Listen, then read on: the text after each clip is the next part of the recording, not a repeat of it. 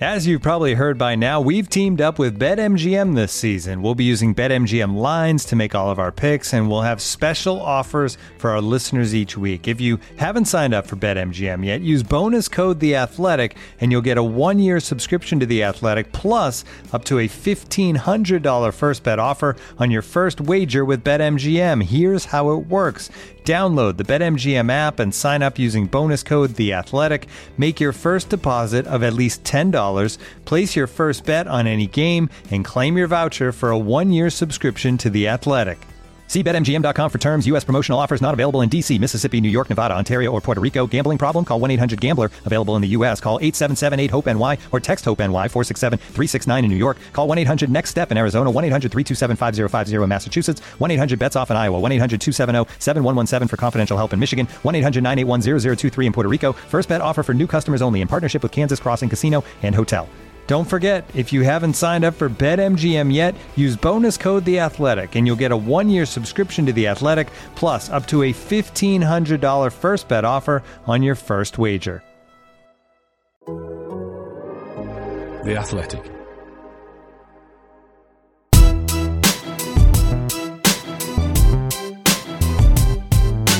It's Straight Outta Cobham, a show about Chelsea FC from The Athletic. On this, our final episode before our World Cup break, the whole Cobham crew will be here to chew the fat on all things CFC. Loads to talk about then, so without further ado, available for free wherever you get your podcasts and ad-free on The Athletic, this is Straight Outta Cobham. So we're not heading into the World Cup in the best of moods, are we, Blues? Hopefully we can do something to cheer you up a bit over the course of this, our last pod, before we take a little pause for the action in Qatar. It's me, Matt Davis-Adams, joined today by, well, everybody. But to start with, two of the Athletic's Chelsea experts. Liam Toomey's back with us. Morning, Liam. Hello. Before we start on the game, I just want to thank Chelsea for doing their bit to build excitement relatively for the least anticipated World Cup of our lifetimes. Yeah, anything feels better than a Blues game at the moment, doesn't it? Also with us, the ray of sunshine to an otherwise cloudy last two match days for me, at least. Simon Johnson, you and I were at St James's on Saturday. Didn't have that good a time, I think it's fair to say. Speak for yourself. I loved it. Yes, hello everyone. And I want to thank, I'm going to be controversial, I'm going to thank the World Cup for being here so we can all have a break from Chelsea Football Club madness. I think we all need it from the coach, the players, but especially the journalists. Yeah, quite. But I'm afraid we're not quite there yet. We are going to have to talk about Saturday at St James's. Joe into the set away. Miguel Almiron.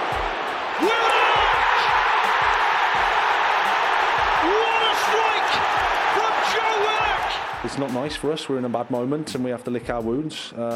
We use the break to recharge and to regroup and go again. All right, well, as I mentioned, Simon and I were both in the Northeast at the weekend for the game. Let's hear what Simon thought post-match. Here's his voice note. Hello, everyone.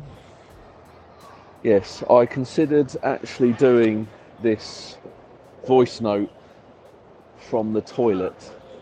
I bumped into Matt Davis-Adams.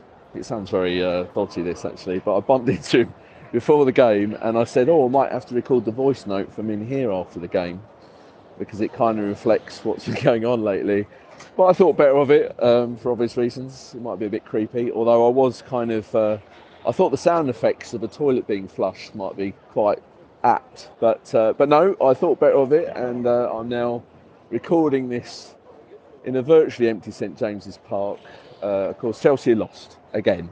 A very common theme, not just under Graham Potter, but under Thomas Tuchel as well. The away form has been abysmal. But I think what we saw at the final whistle, the sort of bust up, the aggravation, Kai Havertz involved, etc., is just a sign of the frustration among the players.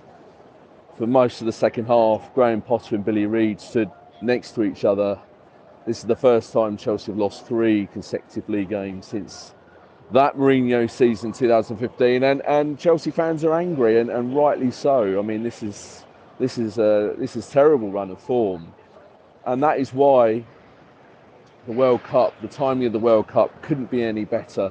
I actually as I'm talking now, Amanda Staveley and the Newcastle ownership contingent are walking away to my left. They're in great spirits, and understandably so, because it feels like there's a complete personality transplant between these two clubs. A year ago, around the same time this game was played, Chelsea were top of the table, Newcastle was second bottom. There are 21 points between the two clubs. There's been a 30-point swing. Newcastle now 9 points clear of Chelsea in the race for the top four.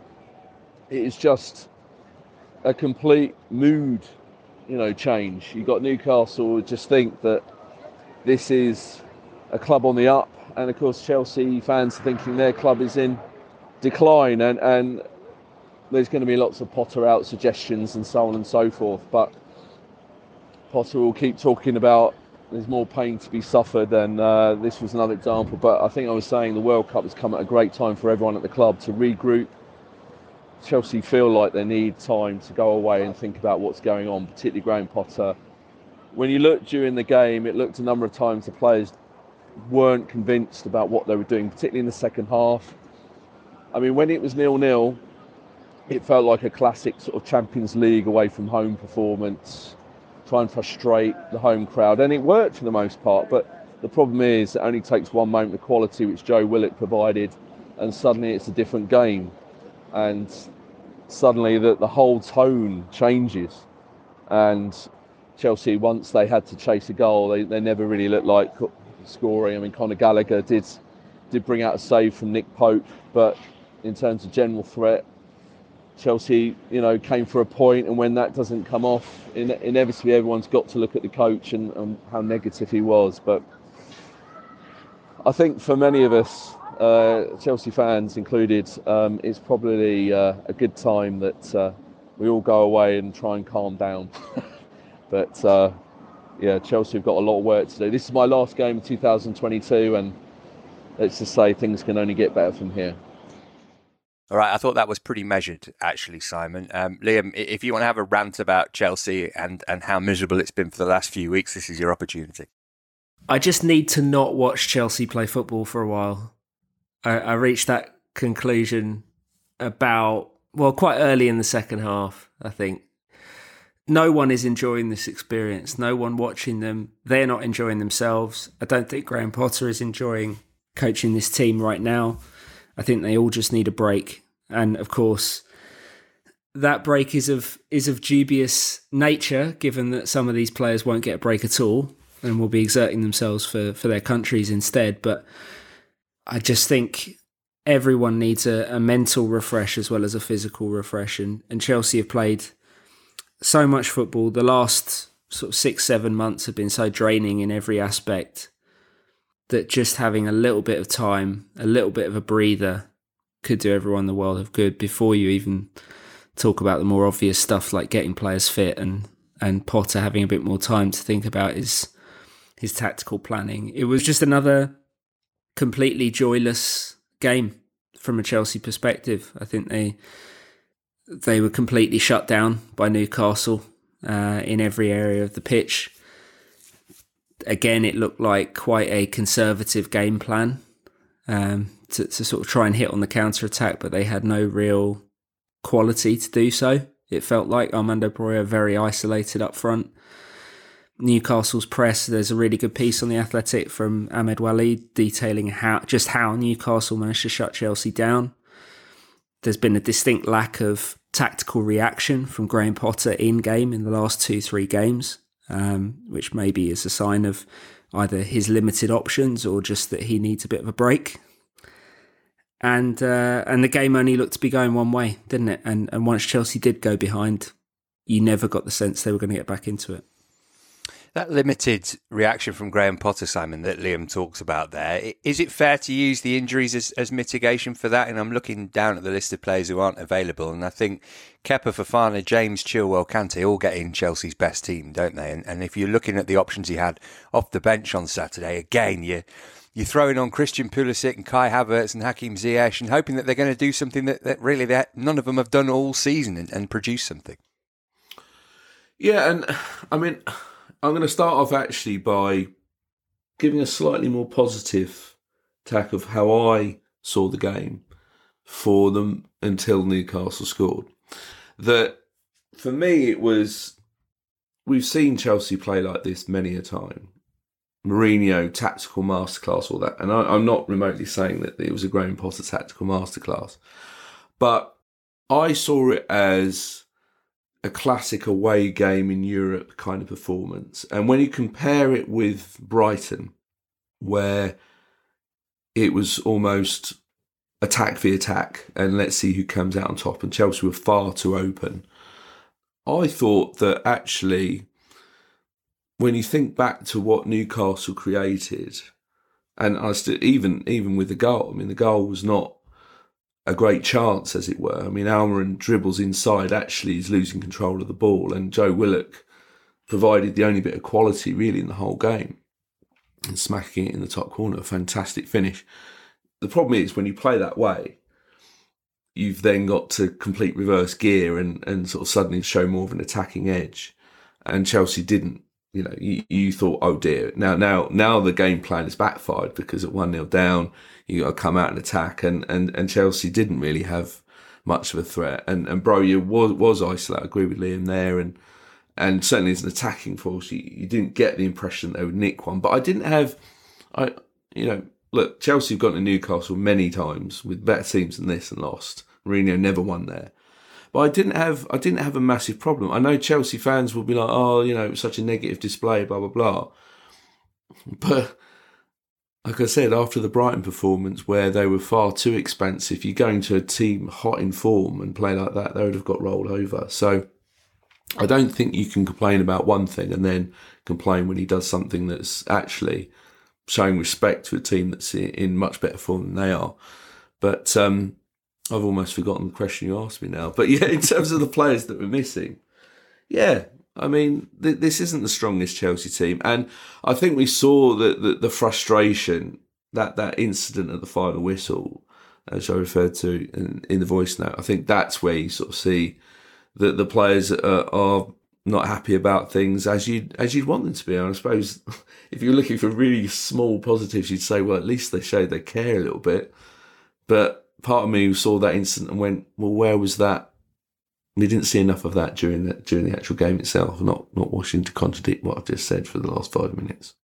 We're going to talk about Graham Potter shortly, because Simon's written about him for The Athletic. But Liam, I wanted to get your opinion on the fact that there were 6 Cobham kids in the starting lineup for this game. Is that something that we should be really happy about and praising Graham Potter for, or is that him kind of saying, the people I've got in reserve, the people I mentioned, Ziyech, Pulisic, Havertz and a couple more, aren't playing well enough to get in my starting lineup, hence I'm having to use teenagers and inexperienced players?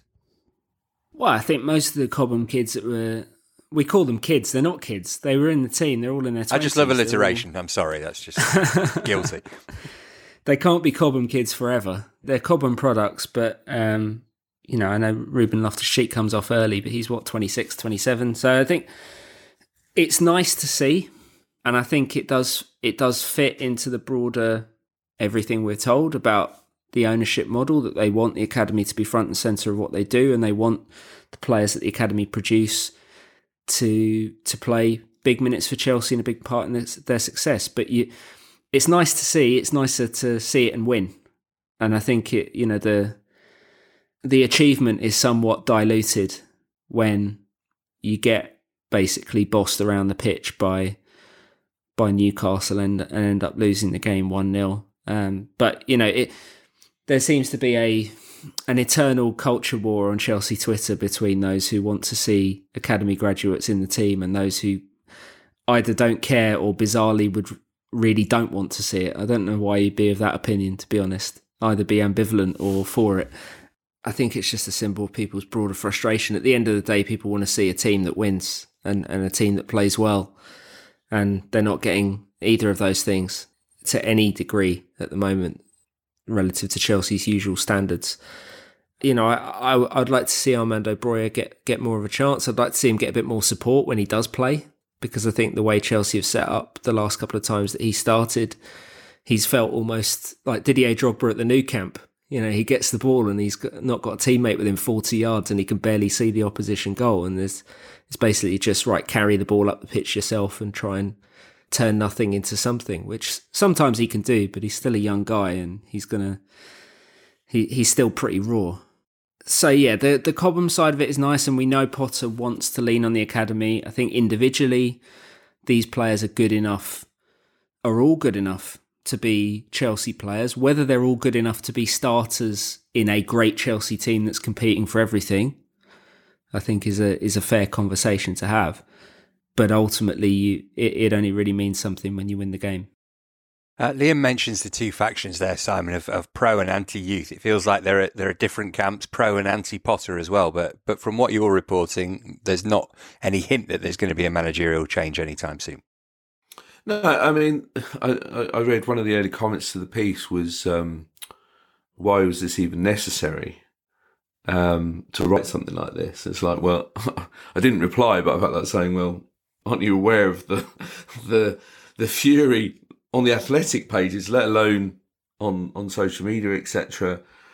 I just felt, that it was important to sort of almost, and people say, oh, you're working for the club almost, but no, it was just like, find out, what is the feeling, how is there any sort of concern about what's going on, etc. I mean, we've seen the owners make a surprise sacking already this season. You can't rule anything out. But anyway, the messages I was getting loud and clear from people I was speaking to was that, obviously they're not delighted. No one at the club is delighted about what's going on in terms of the results, but there's no sort of suggestion of them suddenly going to rip up the reason why they hired Potter in the first place.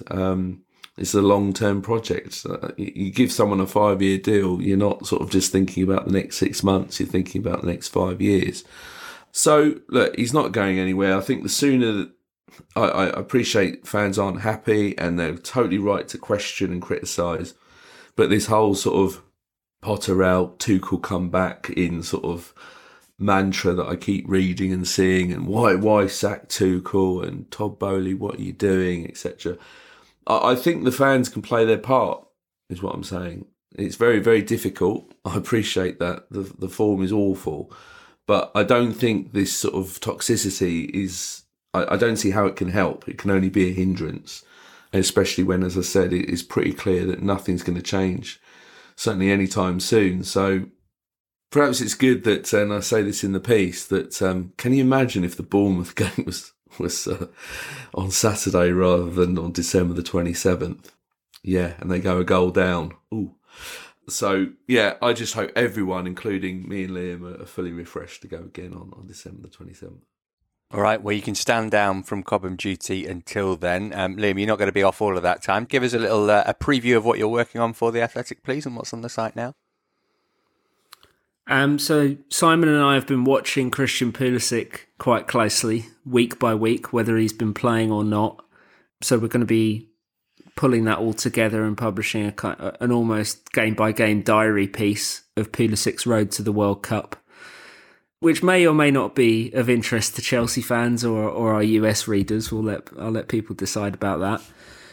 And beyond that, it's just kind of gearing up for the tournament now. I'm doing a little bit to help our World Cup coverage, doing a few live blogs, and I'll certainly be writing about Chelsea players involved in the tournament, I think. How about you, Simon? I'm going to go to sleep for 5 weeks. I will be writing about Mason Mount. Obviously, his future has come up in the air. Suddenly hit the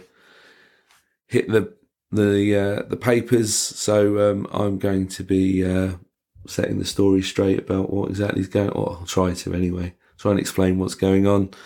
And then I have some other long-term pieces that I'm working on.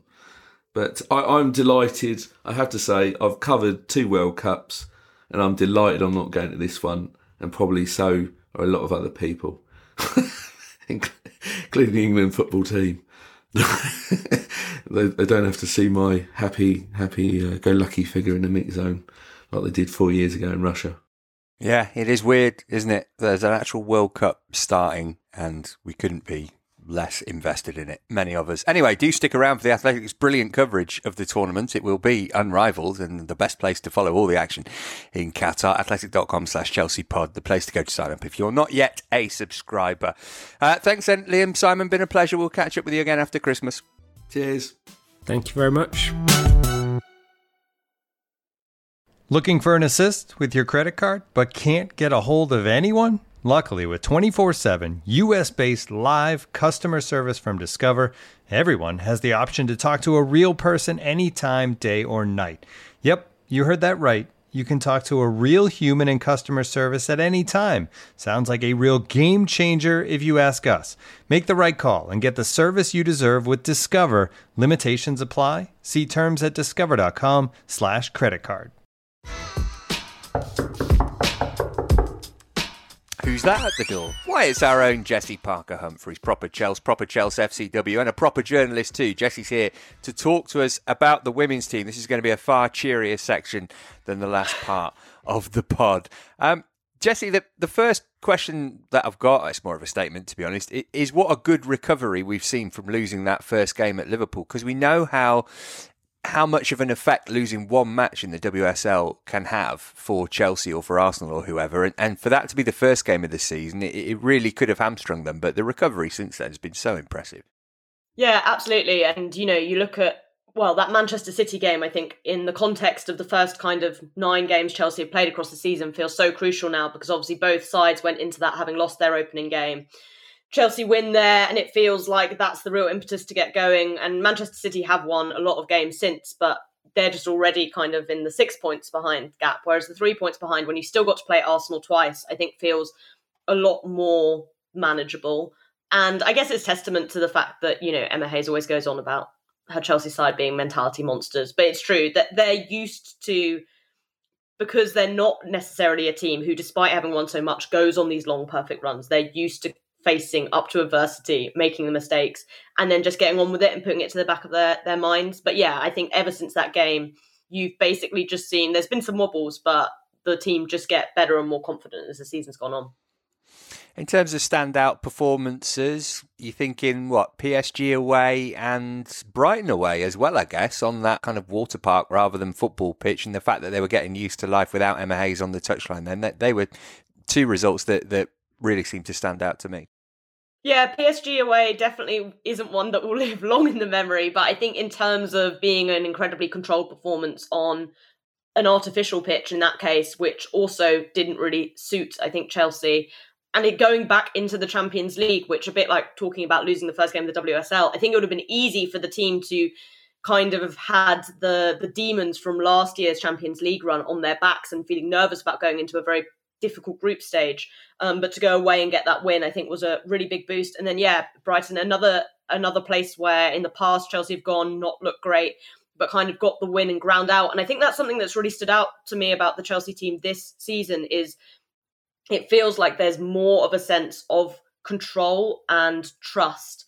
Whereas I feel like in past seasons, even though Chelsea have obviously still won a massive chunk of games, often those games have descended into more like chaos in an attempt to win, in an attempt to get the individuals to pull things over the line. Whereas I think in both these games, and also in the Manchester United game, obviously the other weekend, even when stuff wasn't going right initially, even when stuff wasn't clicking at the very start, the team were very patient and they were willing to wait and willing to build up and believe that it will kind of get an opportunity when it came along.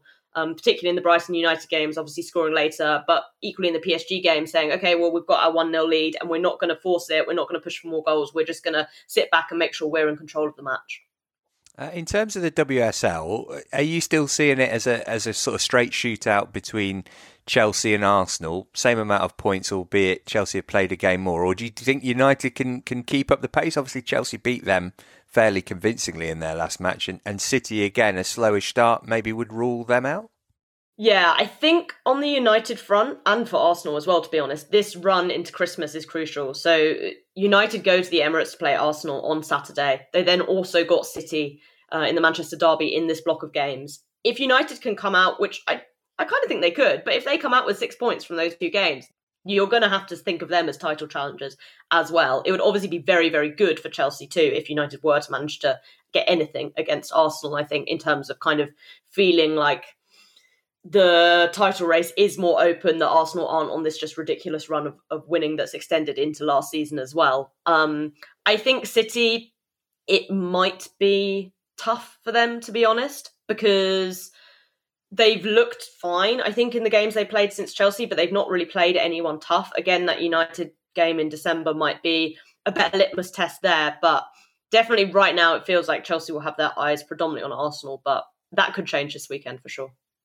We'll come to the Spurs game shortly, but before that, Champions League-wise, be a bit of a surprise, wouldn't it, if they didn't get through the group now? What's a realistic expectation for Chelsea in the competition this season? Got that big game against Real Madrid at Kingsmeadow on Wednesday of next week, and you've seen them recently, haven't you? Yeah, so having gone to see Real Madrid play Barcelona, I think realistically, if Chelsea want to seriously show that they compete in the Champions League this year, they need to finish this group with a 100% record, because the level that Real Madrid and PSG are on, these are teams that Chelsea need to be able to comfortably beat, to be honest, if they are then going to go on to look to beat the Barcelonas or the Wolfsburgs later on in the competition.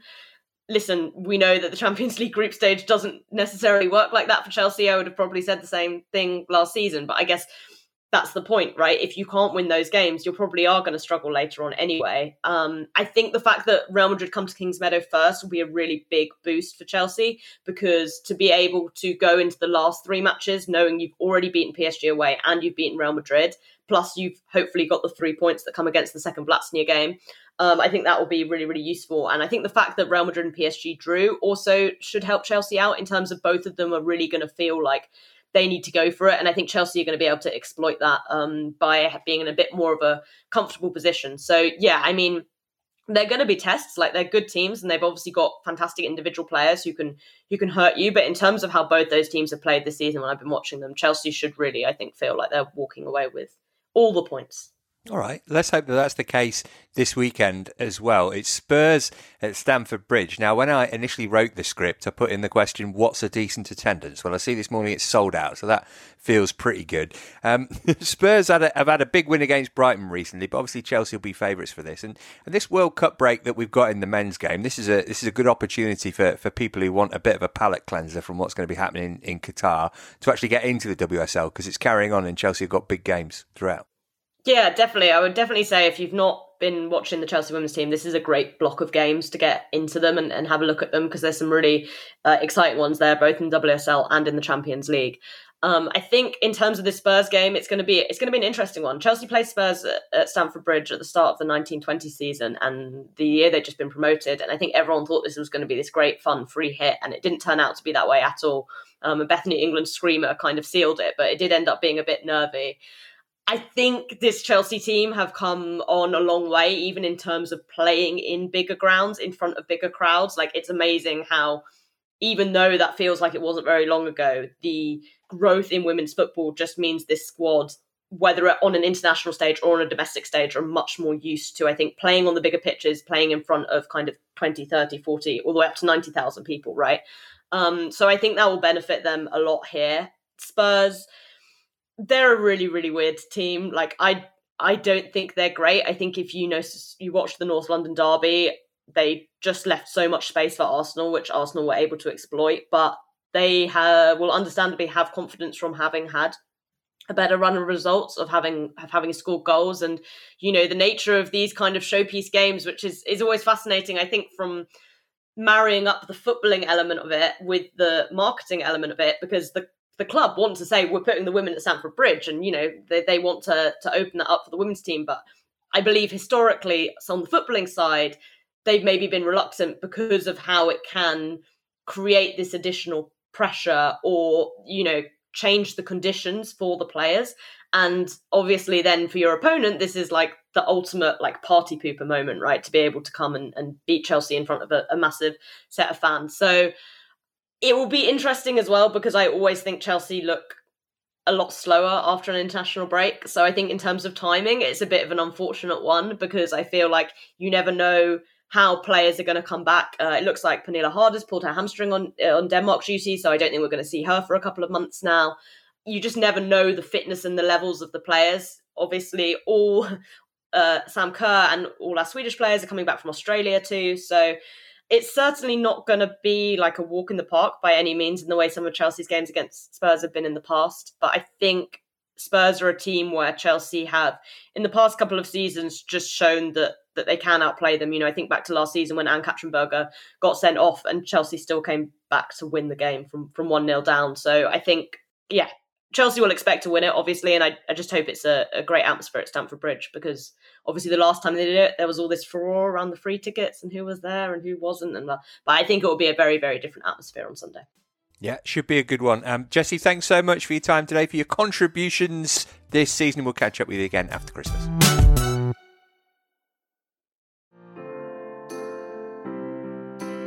This episode is supported by Season 3 of FX's Welcome to Wrexham. Celebrity owners Rob McElhenney and Ryan Reynolds' small-town Welsh football club has finally been promoted into League 2 after 15 seasons in the National League. Dedicated staff and supporters celebrate the city's return to glory while bracing for the newfound challenges that come with being in a higher division.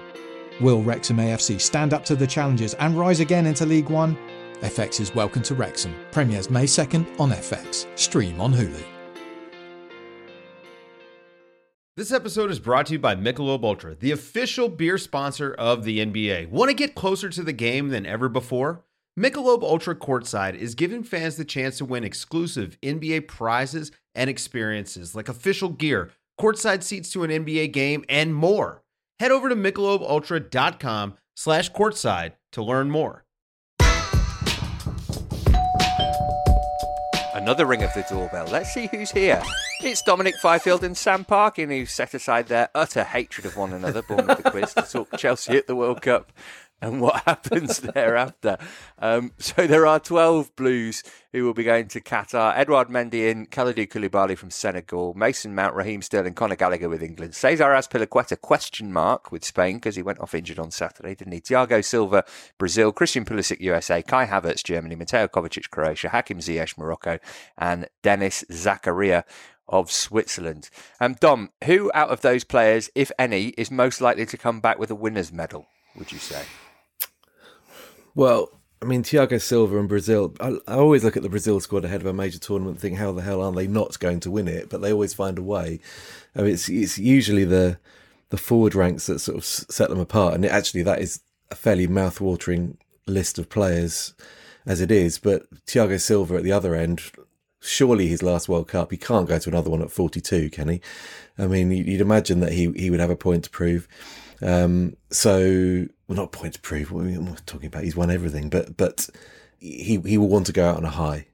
So possibly him. I mean, I'd love to say the English contingent, but I just think that the run of form that they've been in going into the tournament has been so miserable. They'd have to buck a trend to emerge victorious. Oh yeah, it's quarter-final defeat on penalties for England. No doubt about that. Thiago Silva looked absolutely furious that he had to come off the bench at St James's Park on Saturday, didn't he? Sam, those England players, Mason Mount, Raheem Sterling, Conor Gallagher, maybe to a lesser extent Gallagher, but Sterling and Mount might be looking at this tournament as a way to free themselves of the shackles of Chelsea's miserable form and maybe play themselves back into a bit of form, Sterling in particular. Yeah, definitely. I think, it's very different, isn't it, when you go away with your country? I think that'll probably quickly be forgotten about the club form. It's just about focusing on the international stage. Sterling's obviously been such a great player, written off by everyone, I think, prior to the previous tournament, and he was electric if memory serves me right. So yeah, I'm sure he'll be confident going into this. He's a likely starter, as is Mount. Probably Foden is the other one. Is he fighting for that supporting role if it's the usual Southgate shape that we anticipate it being? So those two could be in there from the off and got a great opportunity, I think, to do well. I'm going to compare the World Cup to the Championship now because I'm looking at it and not seeing any teams jumping out really. Normally you've got kind of Germany, Spain, Brazil, your dead certs to go to the latter stages. I don't know. And with Dom, with Brazil, a lot of good players. I don't know if they've got, world superstars of years gone by, Neymar apart. So yeah, it's a good opportunity, I think, for Spain, maybe for Germany. to go quite deep. I quite like Senegal, actually. Looking at their squad list and looking at their group as well. Obviously, a lot of players that we're familiar with playing in the Premier League, and Mendy and Koulibaly going to be part of that squad. So I'd expect them to get through the group stage, but it looks like quite an open tournament. So maybe a number of those not coming back till well into December. Yeah, I wanted to mention Mendy and Koulibaly actually, Dom, because Mendy, interesting one. It felt like his loss of form kind of coincided with him coming back from having won AFCON last season, and Koulibaly's not had the greatest start to his Chelsea career, I think it's fair to say. So Koulibaly maybe, like with Mount and Sterling, a chance to pick up some form again. But it's an interesting one with Mendy, isn't it? Because Kepa has been injured and isn't going with Spain, you wonder whether even if he has a brilliant tournament, he's still going to come back and be second choice to Kepa, purely on the basis that Kepa's going to have been hanging around Cobham and Abu Dhabi for the next 6 weeks. Yeah, and as unfortunate as it is, I think Mendy will be possibly unfairly associated with this little dismal run of form that Chelsea have carried into the tournament as well. So the fact that Graham Potter will be working potentially with Kepa at the training ground, seeing him around the place, that may well come into his thinking when it comes to selecting the team for the Bournemouth game at the end of December.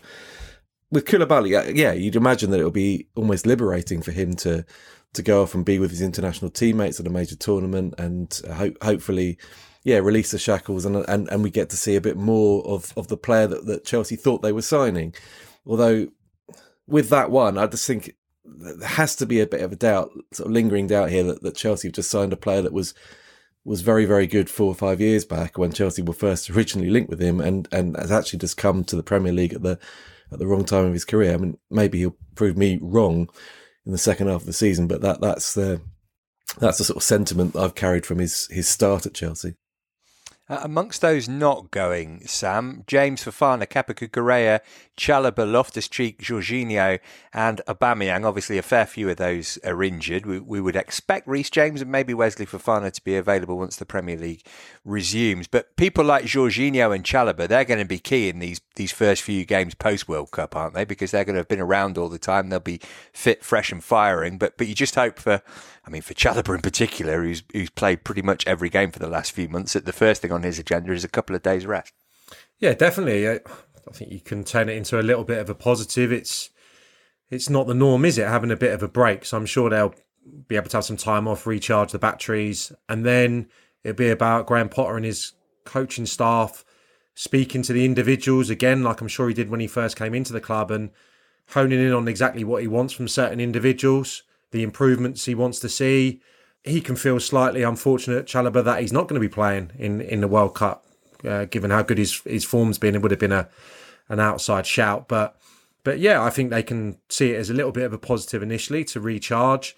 And then the likes of Cucurella, Koulibaly's obviously going to be off playing, but those guys have got to kind of refocus after a mad few weeks and months and kind of get their Chelsea careers going. So I see it as a real positive for Chelsea. There's been a lot written in the last few days, some of it well over the top, in my opinion. It's going to take a while. It's going to be a long road, and that might be the case for some of the new players. But what we need to see when the season restarts is an improvement from all the new signings, really, I would say, across the board. None of them have really started particularly well. So yeah, that's got to be the motivation when they come back. And likewise, I'm sure for the manager and the new staff, they'll have a better idea about how they want to attack things. So it couldn't have come at a better time, probably, this break. Yeah, it's a massive period, isn't it, Dom? On the grass in Cobham and then off to Abu Dhabi for some warm weather training. So big for Graham Potter, big for the new signings. Big off the pitch as well, isn't it? Gives the ownership the chance just to breathe and think about what needs to be done in the second half of the season without the relentless fixture list that's sort of hampered Chelsea for the last couple of months, hasn't it? Particularly in October with all those games and a new manager in charge of them.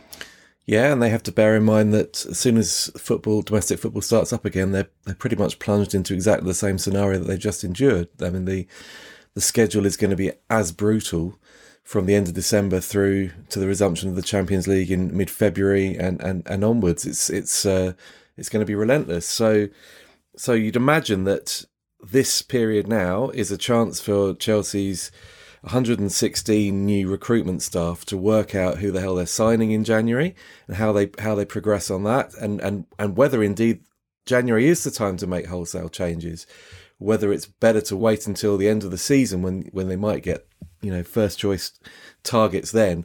No one really knows how the January transfer window is going to work out, because this is a unique situation with the World Cup. We don't know how clubs are going to react, whether they're going to see this as an opportunity almost to have a reset like the summer, or whether prices are still going to be in a premium mid-season as they would normally, and how difficult it is to sign players in January. So it's all uncharted territory. And I suppose you could argue that it's uncharted territory for everybody and not just those new guys in at Chelsea. I mean, the recruitment staff there and the ownership at Chelsea, this will be their first January window, but it's such a unique one given the World Cup that they're in no worse a situation arguably than everybody else. Yeah, it might be more outgoings than incomings, you suspect. Just in terms of the Chelsea games when they come back, it's Bournemouth on the 27th of Dec, and then in January, go to the world-famous City Grounds on New Year's Day. Dom can tell you just how difficult that is. Then it's Manchester City at Stamford Bridge, Palace at Stamford Bridge, and away at Liverpool in the Premier League to finish off the month. So some interesting games there. Speaking of interesting games, we're going to do a quiz, but with a twist.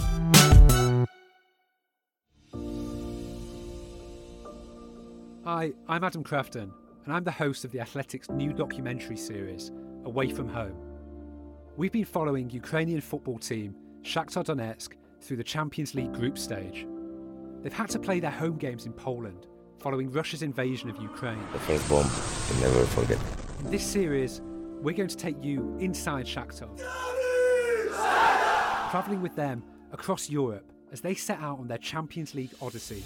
It's not only about football now, it's about to show that we are fighting. I'll be speaking to those in Ukraine itself, and hearing stories about how the war has affected them. My wife's father, he died. They killed him here. Subscribe now to Away From Home to follow the whole story.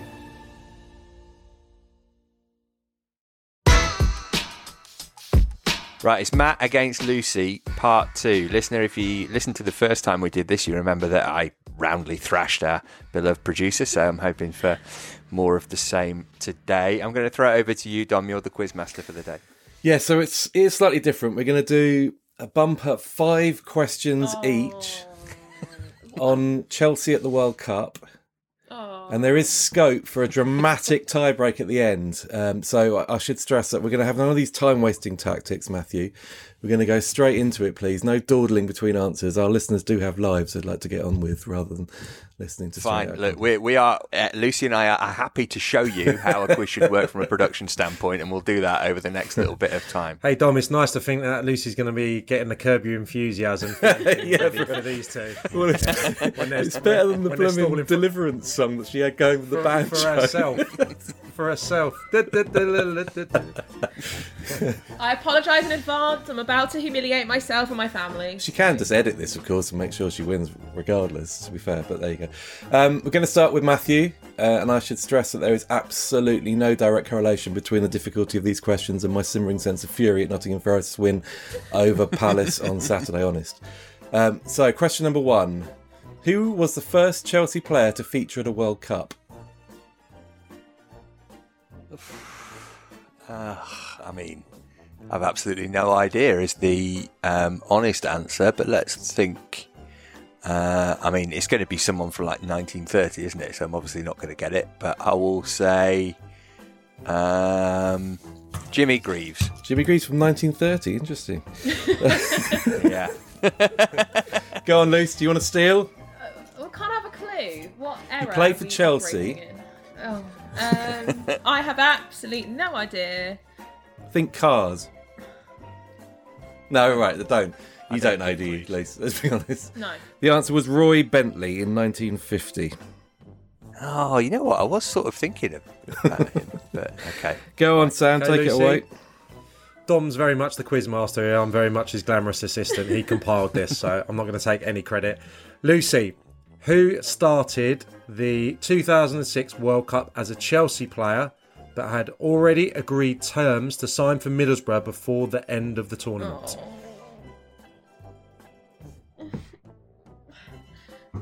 2006. Lucy sounds genuinely pained. Good question, this one, Dom, because there's one that you want to go for, isn't there? That's what I felt, but it wasn't the right answer. Oh, I now know what you mean. Yeah. I have like two You know what I mean? people Yeah. in my mind, and I can't remember the names of either of them, but I can see them. Are you asking for half a mark because you can see them in your mind? Well, yeah. No, because I'm going to just say something and embarrass myself as usual. Lucy, you've heard us do the quiz, yeah? I mean, I don't think embarrassing the bar yourself is very not. low. It's a tough question because there's 4 or 5, isn't there, that immediately come to mind that connect these two clubs.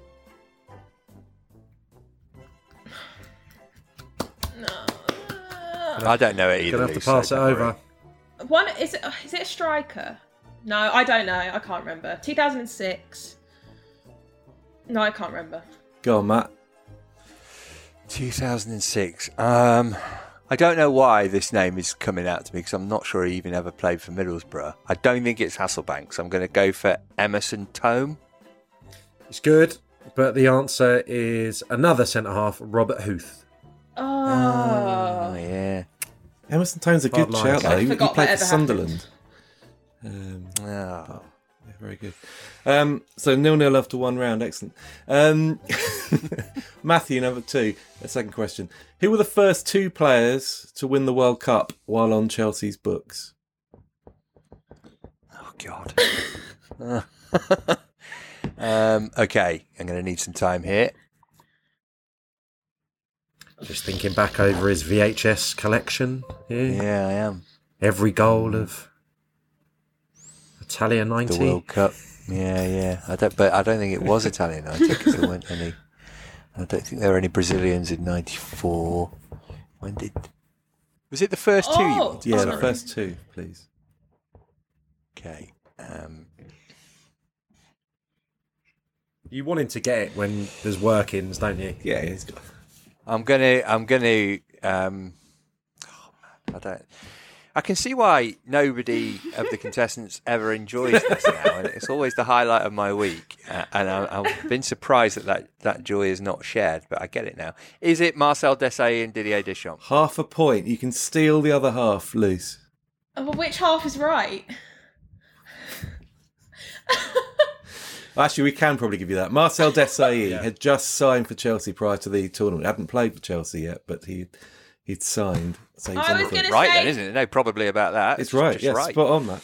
The other one, no. Lisa's got it. I saw her mouth ready to deliver. Frank Leboeuf. Half a point each. Like it. All right, we're on the board, Luce. That's the main thing. Right, no problem here. Lucy, at the 1998 World Cup, I was 4. Chelsea were represented in the national squads of 10 countries. Who was the Chelsea player in the Jamaica squad? He started all 3 of their games against Croatia, Argentina, and Japan. I don't. You do. I was 4 in 1950, by the way, when Roy Bentley was the first. A Jamaican Chelsea player. Played all 3 games. I think he may have left that summer. Yeah, Dom. you're right. He left in August of that year. Yeah. I don't know any Chelsea players before the year 2004. I guarantee you know this one. No more clues. Matt's ready to. Oh, so that means it's someone really obvious. Oh, I don't know. 1998. That was almost. Doesn't get any easier from here on in, Lucy. You need this. I don't know. Just pass then. It's fine. Yeah, Matt, you can have it. I don't know. I don't operate in these years. Go on, Matt. I think it is somebody I've had the pleasure of sharing a commentary box with, a lovely chap and a reggae boy, Frank Sinclair. Correct. Well done, Matt. Matt takes an early lead. Third question for Matt.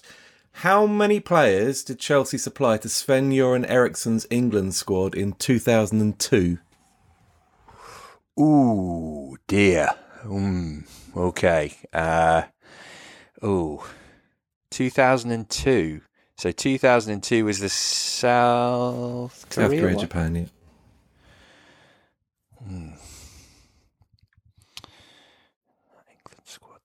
been not sort of post Dennis Wise time, isn't it? He got a few England caps. Defenders, 2002. So we're talking pre-Mourinho. I mean, there's an obvious answer here, and I think it's the one that I'm going to go for. 2002. Would there have been any in those days? Nobody any good. I'm going to say none. Spot on. Oh, that's what I had. Very good. Right. Lucy, which Chelsea forward came off the bench at the Maracanã in the 2014 World Cup final? In the actual final? In the actual final.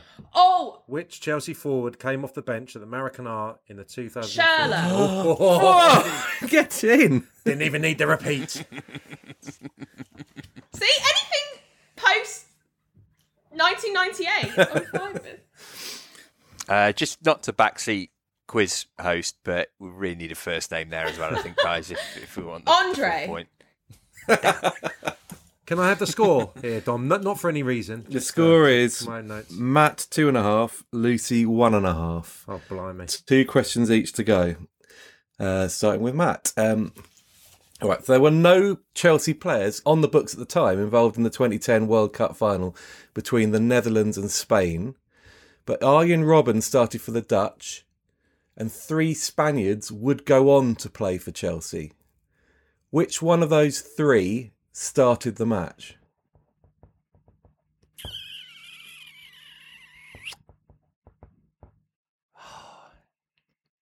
All right, so I've got 2 of them. Go on to play for Chelsea. 2010.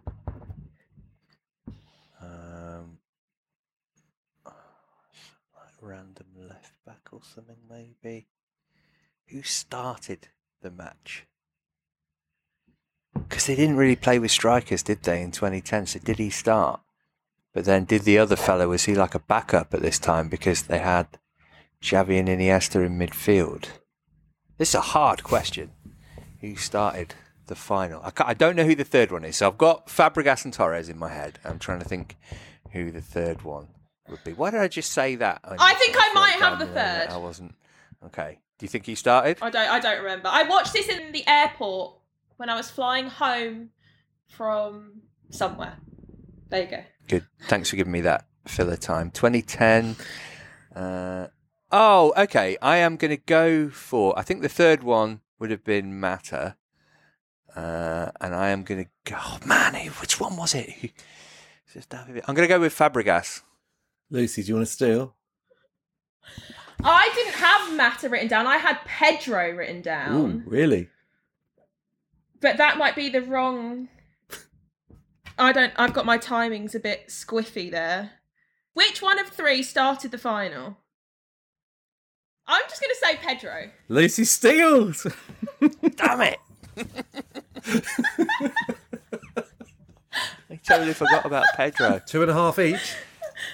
Oh my God, I'm sweating. I'm so pleased you got that because I will give you the money myself if you get this one. Lucy. Name one of the 2 Chelsea players to start a game at the 1990 World Cup. Oh, for God's sake. I think even for Matt here, we have to say, name one of the 2 British Chelsea players to start a game at the 1990 World Cup. What do you think, Dom? We've done it now, so... So that's obviously a clue that they're Northern Irish. I didn't know No, they didn't. I didn't think Wales had been to a World Cup since 1950, so it can't be Wales. Oh, Scotland. Did they go to? I can let you know it's not Mal Donaghy.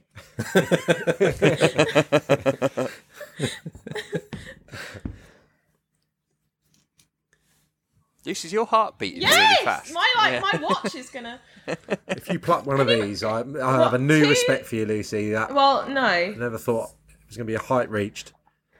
2 British players went to the World Cup. Started a game. Started a match. I don't even forgot what's even British. Wales. I just ad-libbed there, so I hope they both are. And it's not Darren Barnard. I was going to say like Mark Hughes, but they weren't out. They've been at a World Cup for forever. I don't know any Northern Irish players. Well, I don't think Scotland. Do you know, Matt? I think I know one of them. That's impressive. In fact, I might know both. Unbelievable. You get both, then fair play. That'll be fantastic. Close the Zoom. Fireworks go off. They each started one game. So I don't know if Sam's trying to throw me off by saying I'm British trying to help. instead of English. I wouldn't have got either of these. No chance. No, we're going to be here all day. I don't know. Go on, Matty. All right. I think out of the two options, this is the safer one. I think that Tony Dorigo started the 3rd, 4th place playoff for England against Italy. Very good. That's very good. I think the other one was either Steve Clarke or Craig Burley. Gordon Durie. Jukebox. Oh, Jukebox. I've Right, never even okay. Glad I heard went of with Dorigo then. I mean, technically not really British, is he? He's Australian.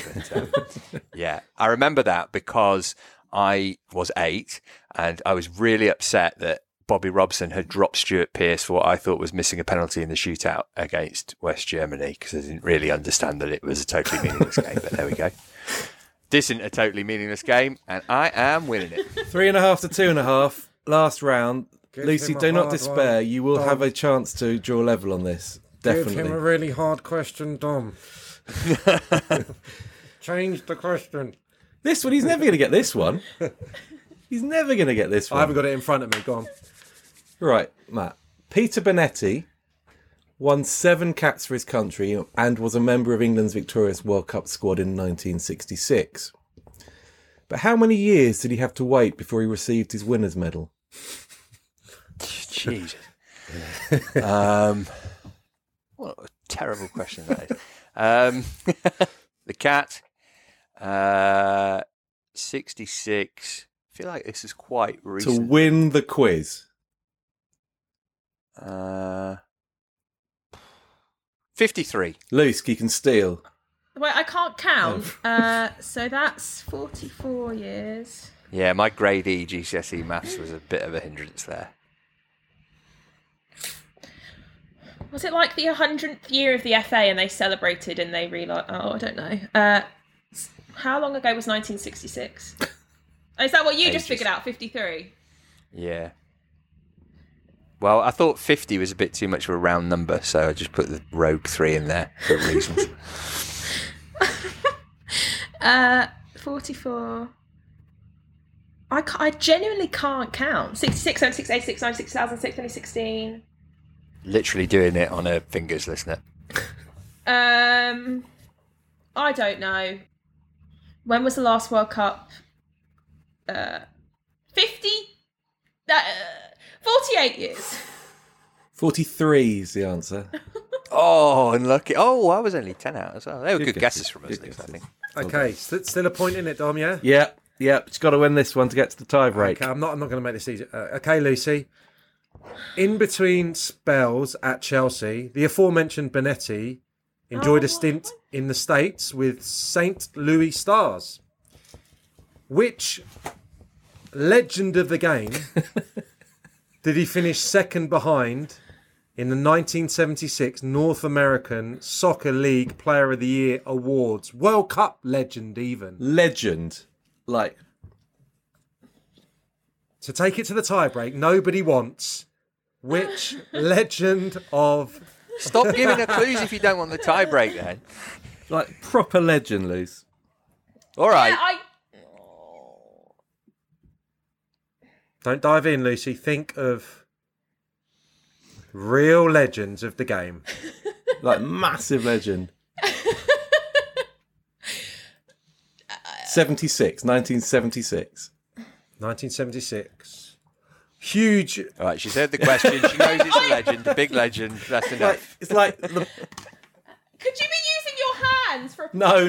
That's purely size of the legend that I'm talking about here.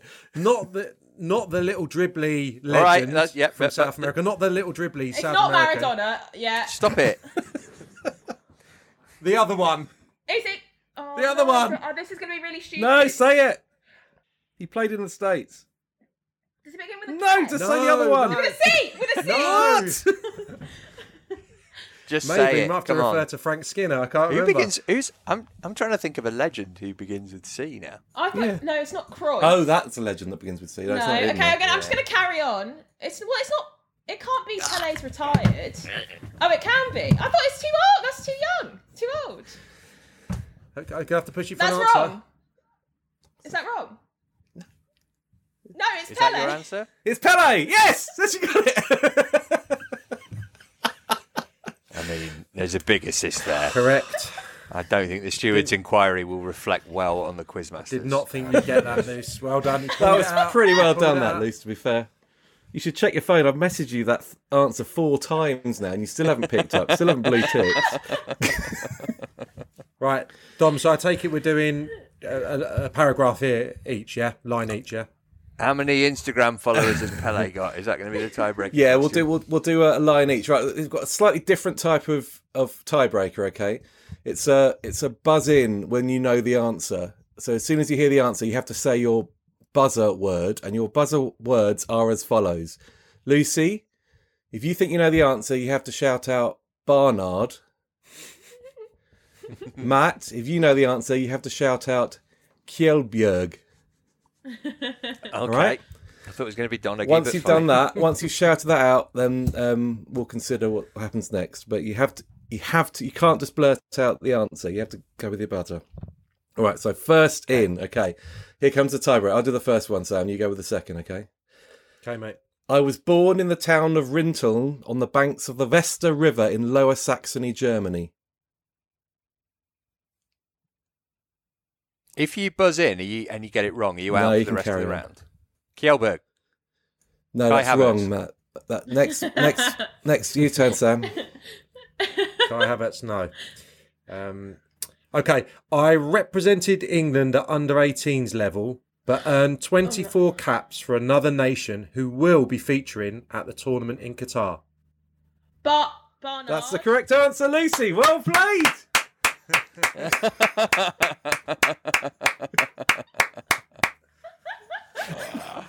Oh, what a stitch up. Wow, I mean, you two... Matthew drops better just get below me in the straight prepping out on of Bournemouth. quiz table. I mean, if you want to win that way, Luce, then you take it. But Listen to the look on Matt's face. there'll always be the We caveat were convinced that you would have known about Rintown on the banks of the Western River, Matt. 'Cause Yeah. We thought you'd have been planning some form of pilgrimage for the team at some point. We thought Not now, I'm we thought not. you'd have surely have looked that up for a quiz at some stage. So yeah. Ugh. I mean, there's literally a picture of Pele on Sam's board, as you can see on the Zoom now. Good win for you, Luce. Take Well it. done, Luce. Take it however they come. That's my advice on this game.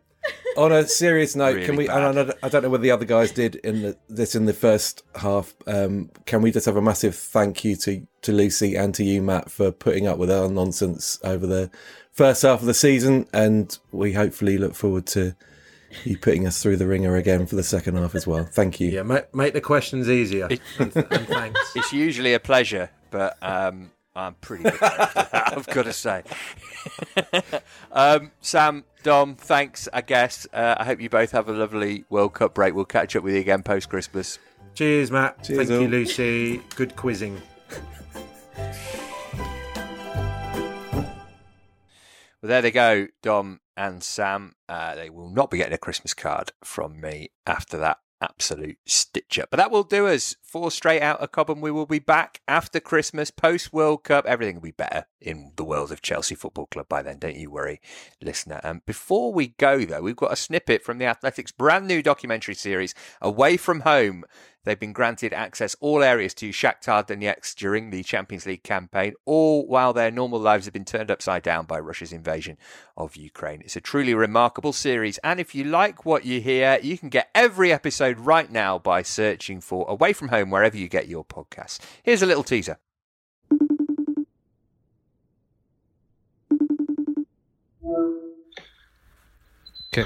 Can you hear me okay? Yes, of course. You can ask a question. I try to answer. Sure. So I suppose just to begin, can you explain the past couple of days, how you are, and also if your family is okay, first of all? Yes, in the morning of 24th of the February, we woke up after the sounds of bombs.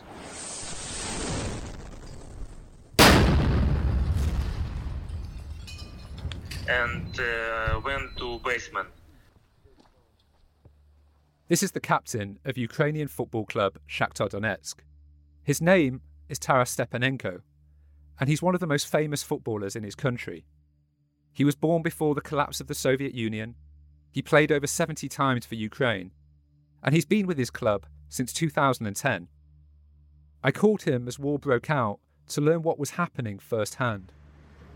Multiple attacks on cities right across the country. The Foreign Minister, Dmytro Kuleba, has just tweeted that the country is under full-scale invasion by Russia. I have a wife and 3 sons. One 7 years, one 8, and one 4. Okay. What do you tell them? My wife scared so much, and we started to read news. But my sons, I think they don't understand clearly what happened. Now I think they're scared too. Stepanenko's life changed, like so many other Ukrainians did when Russia invaded the country in early 2022. But 6 months on, unlike most men his age, he's fortunate enough to do his normal job again, to play football, and to play in the Champions League, where the best teams from across the continent face off to be crowned kings of Europe. For Ukraine, football is more than a sport now. It's a unifier. It's a statement to the world that they are strong, and Shakhtar Donetsk is the embodiment of that sentiment. We are showing all the world that we are still alive. Nothing cannot kill us. We are in the war for 2014. It will be difficult to play, but we must play. Unfortunately, we are thinking just about Ukraine now. And if this fucking bastard from Russia think that we will stop to play because of that, we will not stop to play. We'll play, and we will win.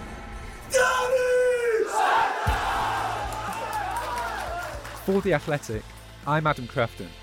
Over the course of this series, I'll be tracking Shakhtar's unique football journey as they navigate their way through football's toughest contest, all whilst there's a brutal war raging on their doorstep, forcing them out of their own country. You didn't sleep, you cannot sleep. 3 days. 3 days without sleep. I'm proud that I'm part of this team, of this club, and today we can be proud because this victory is for Ukrainian people, for Ukrainian citizens. It's not only about football now, it's about to show that we are fighting, that we are still alive. This is Away From Home, Episode 1, We Believe in Miracles.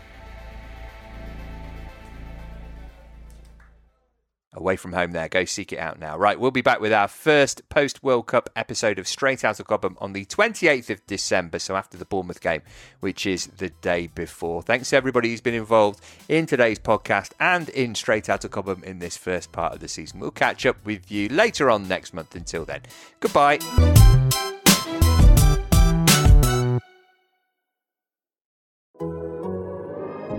The Athletic. Looking for the best place to buy tickets for any of your favorite teams or sporting events? We've got the spot. Our partner, StubHub, has been the leading ticket marketplace in the world for over 20 years, providing a 100% guarantee with every order.